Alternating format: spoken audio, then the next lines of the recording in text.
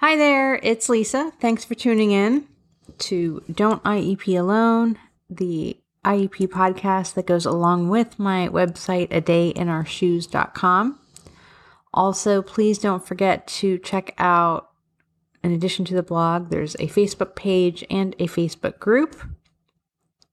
So if you need a more immediate response to your questions, you can post them in there, and there are several administrators who are advocates and so on who can hopefully get to you if you don't want to wait for a podcast. Welcome to November. I can't believe we're here already. I really can't believe that, oh my gosh, like this decade is over. Oh my God, I'm getting old. I just remember when I was little, like when it's the year 2000, I'm going to be 30, and you think that's so old because you're a little kid. And now here we are, like, oh my God, it's going to be 2020. I'm way past 30. So anyway, welcome to November. I hope that you are getting ready to get into the holiday spirit. Hope things are going well for you. I'm going to answer a reader or listener question today. This is for Sebastian's mom in Texas. So hello to you. This is also a question, and I will post the links in the podcast as I always do. This is a question that I know that I have answered at least twice in the blog, but it comes up a lot and it is still largely misunderstood. So I'm going to talk about it again. And that is, her question is just one sentence. Can the child's disability affect educational placement? And so that's the question. So yes, I want to talk about placement a little bit because it is largely misunderstood, and it's really not based on disability and diagnosis per se. So I want to get into that. So let's review quick. If you've been around me long enough, you know that I lecture parents on how the IEP process is outlined. IDEA actually defines, it's a very well-defined process as far as developing an IEP and what you're supposed to do as an IEP team and as a school. The first thing that gets done is the evaluations. And remember that they're supposed to, or they have to, evaluate in all areas of suspected disability. So if they don't suspect it, bring it to their attention. From evaluations, you get your evaluation reports and you develop the present levels section of the IEP, most important part of the IEP, because that is the section that drives the rest of the IEP as far as what takes place. Once you have your eval reports and your present levels done, then the team works on developing goals based upon what it says in present levels.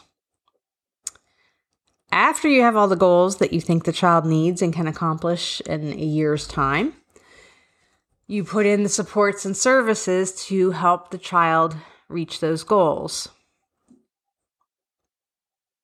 Okay, so we have evals, present levels, goals, supports and services. That's 4 steps. Now we are at placement. Got it? Placement is last.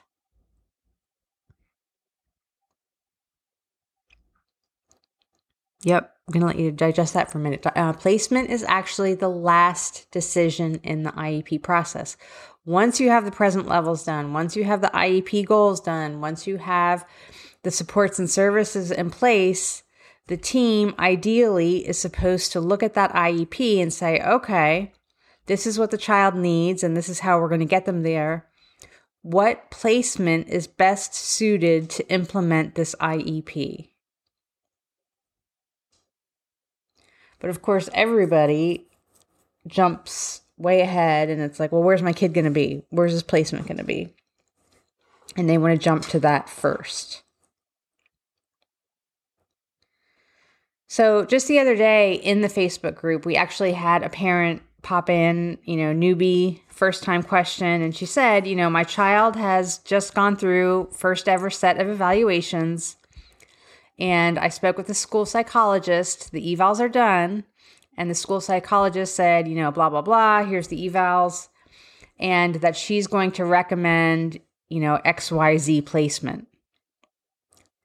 And I said, no. First thing, no, that is predetermination. You do not jump from evaluations to placement.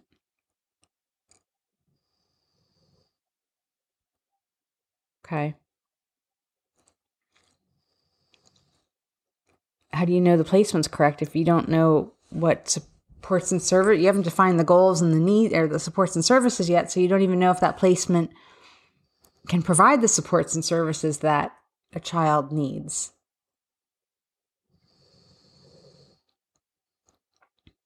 Does that make sense? I hope so. Okay, it is a change in thinking. Now, if you have a placement in mind for your child,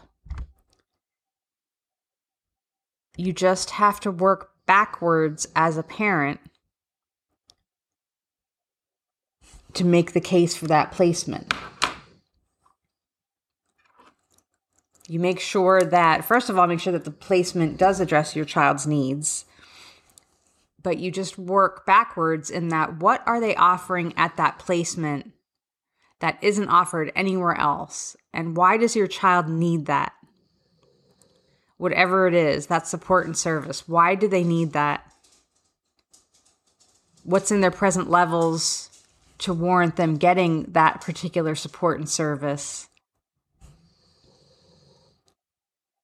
And work at it that way.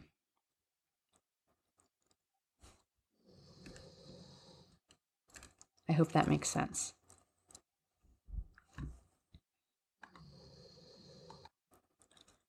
So to get back to this parent's original question, which was, can the child's disability affect educational placement?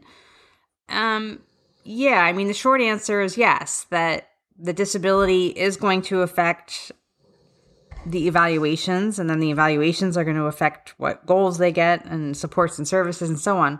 However, it's not, we're just trying to get away from that 1970s thinking of when IDEA was first enacted, and it was like, okay, all kids with Down syndrome go to life skills, right? And that's what happened. If you were a kid in the 70s, heck, even if you're a kid today with Down syndrome, parents, this, that your kids you have to fight really hard to not get them pigeonholed into, okay, they go into life skills. That's not how it works. Diagnosis does not drive anything on an IEP. It's the evaluations, the goals, and the supports and services, not the diagnosis. So, is it going to affect their educational placement? Well, yeah. If the disability is a part of who they are, and who they are is hopefully what is defined on the IEP. But no, you don't just look at a diagnosis per se of a disability and then determine, okay, that's the placement. Because that happens particularly, I think, with intellectually disabled kids still. There's a lot of that not being given a chance in the gen ed and so on. So anyway, if that is happening, as always, read your procedural safeguards, refer to them, ask for things on a PWN. Or you can argue LRE, least restrictive environment, if that's what you're going for. And I wish you luck in your endeavors. That's it for today. Again, I have 2 blog posts on this if you need more information, or join the Facebook group. You can always go to adayinourshoes.com. Take a look over there. And thanks for listening. Have a great day.